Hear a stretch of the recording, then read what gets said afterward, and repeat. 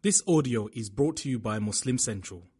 Please consider donating to help cover our running costs and future projects by visiting www.muslimcentral.com/donate.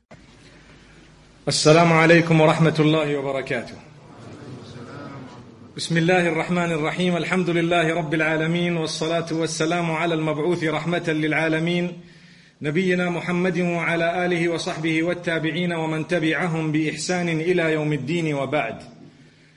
We commence by praising Allah subhanahu wa ta'ala, sending blessings and salutations upon Muhammad sallallahu alayhi wa sallam, his entire household and all his companions. May Allah bless them all and may He bless every single one of us.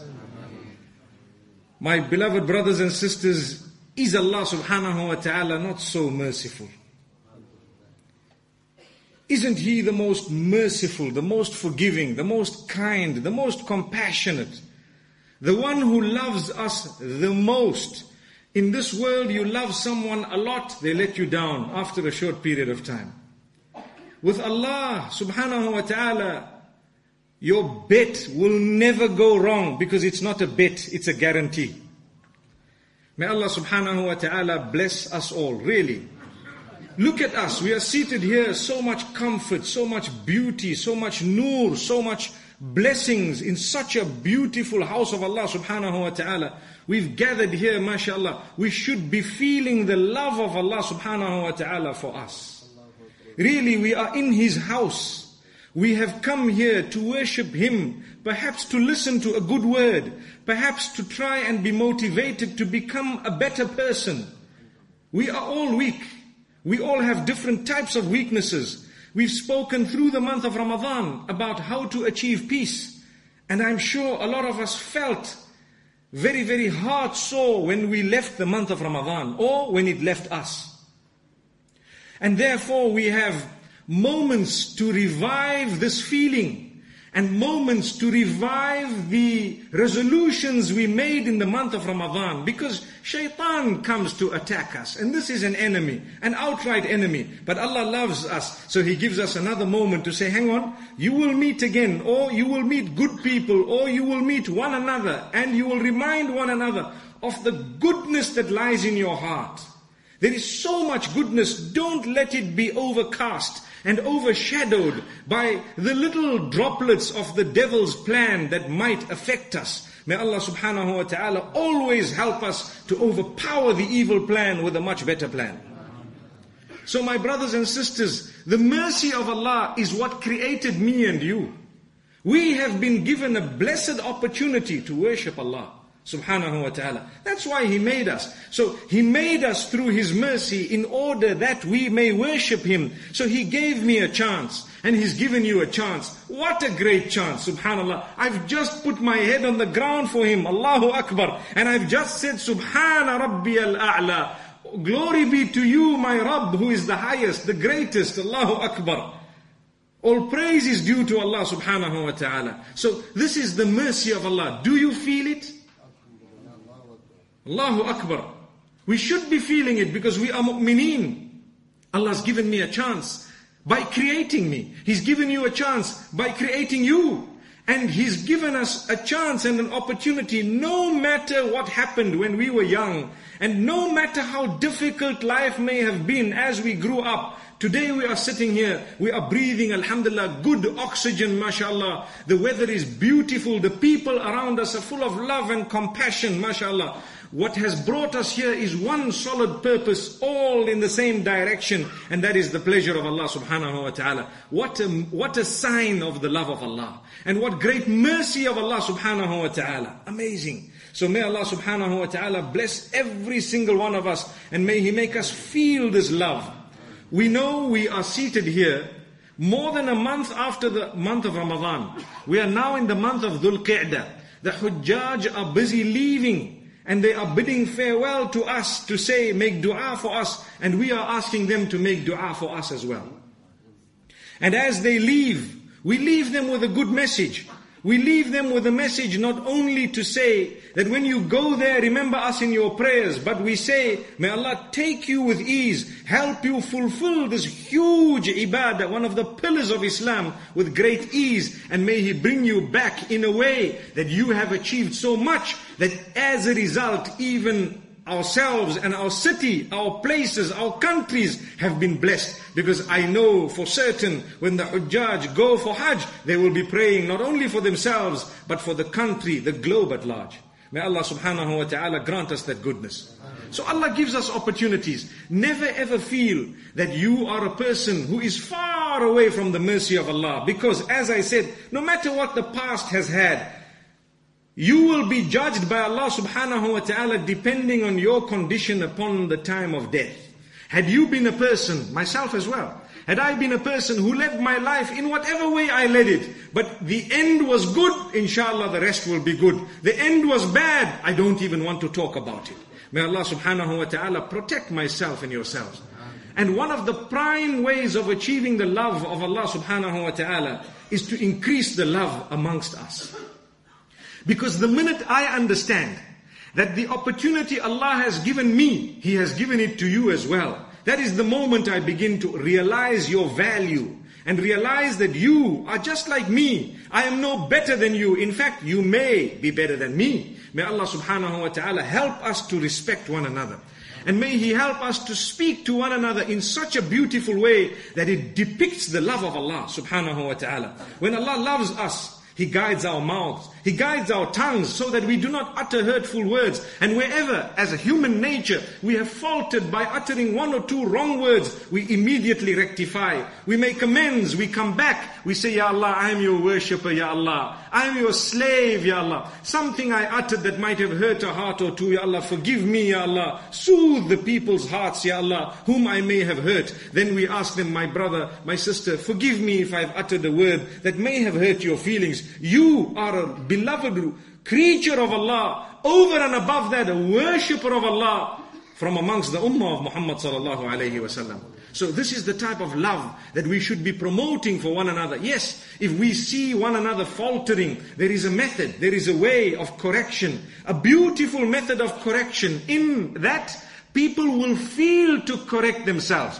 When you tell someone in an abrupt way, they will want to turn away from you. They want to turn away from the message you have. But when you speak to people with lots of love, that love is instilled by Allah subhanahu wa ta'ala. We understand the value of an individual and the fact that they too are deserving of paradise from Allah subhanahu wa ta'ala. But if we are used to help them get there, then we will be there inshallah before them.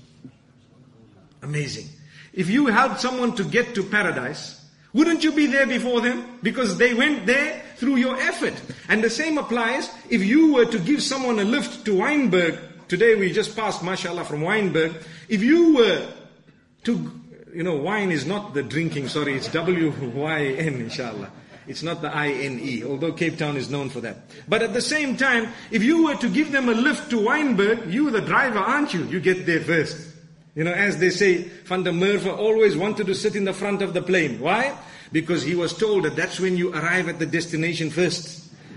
Until I came along and I told him, well, the pilot has to touch the back wheels first. Allahu Akbar.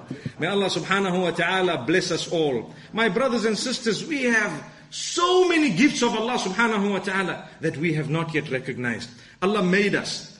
Do you know the difficulty that your mother or your father or those who looked after you at the beginning of your life endured in order for me and you to get to where we are today? That on its own is the mercy of Allah subhanahu wa ta'ala. He put in their hearts the need or should I say the love, and on top of the love, the need to look after you and to work hard and sweat so that they can spend on you and me.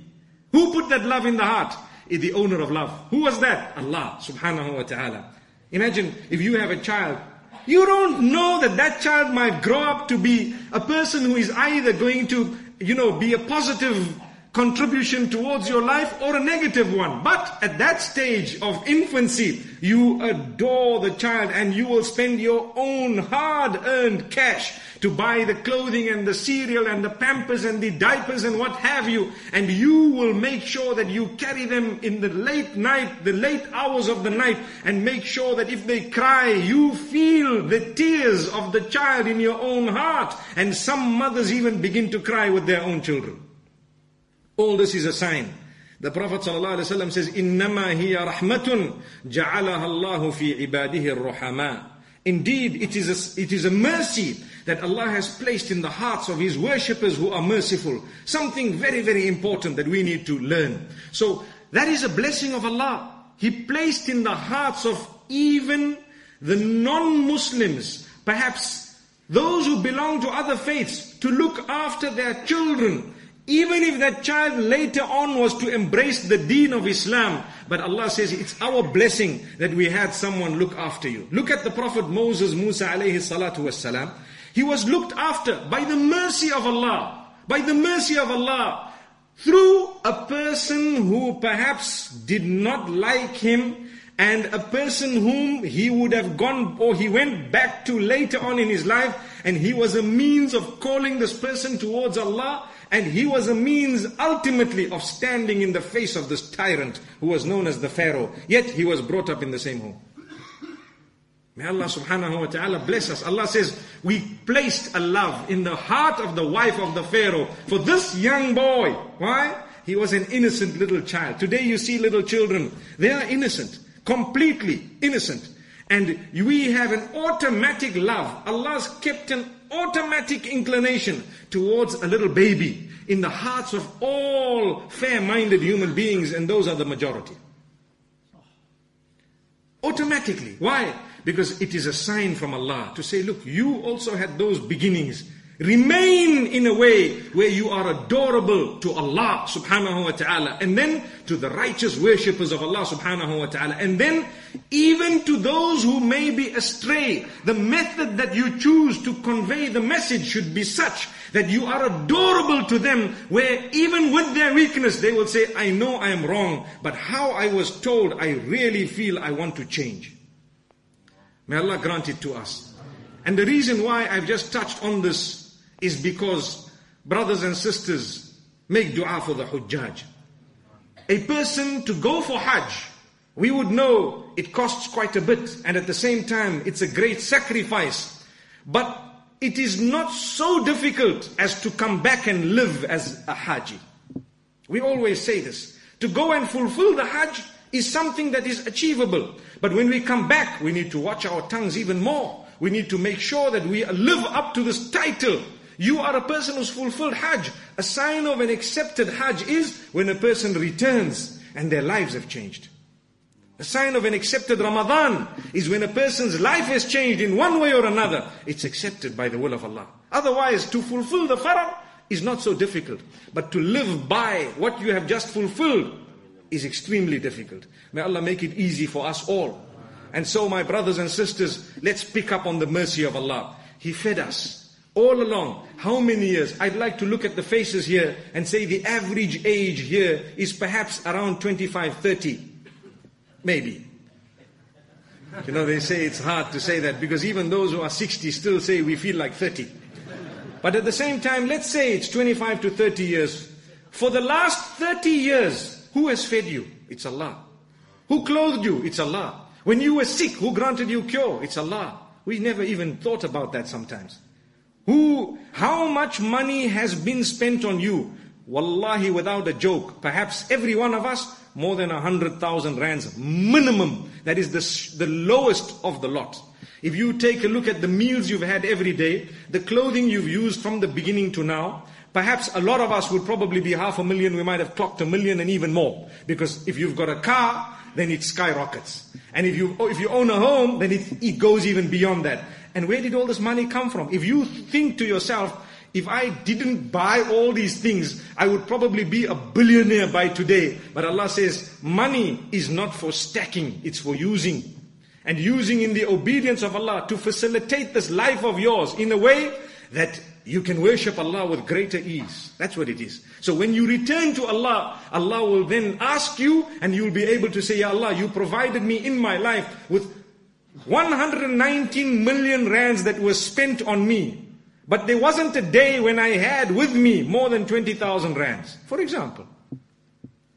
Why? Because this entire amount that was used on me over the years was such that I made sure it went to my family, it went to myself, I clothed myself, I ate, mashallah, perhaps those who went to school and universities and so on, and mashallah, they came back, meaning after those years of study, and they engaged in the worship of Allah subhanahu wa ta'ala. Like I say, that is a sign of the mercy of Allah. He has written every cent next to your name. What is going to be spent on you and on me? Allah has written it, subhanallah. But today when we sit here, we don't realize this gift of Allah. Because why? We might say, I've only got 500 rands in my pocket. That's the last amount of money I've got. There are others who are perhaps thinking, I've only got 5 rands in my pocket. What am I going to do? And there may be others who will say, I have got nothing. I don't know where I'm going to eat the next meal.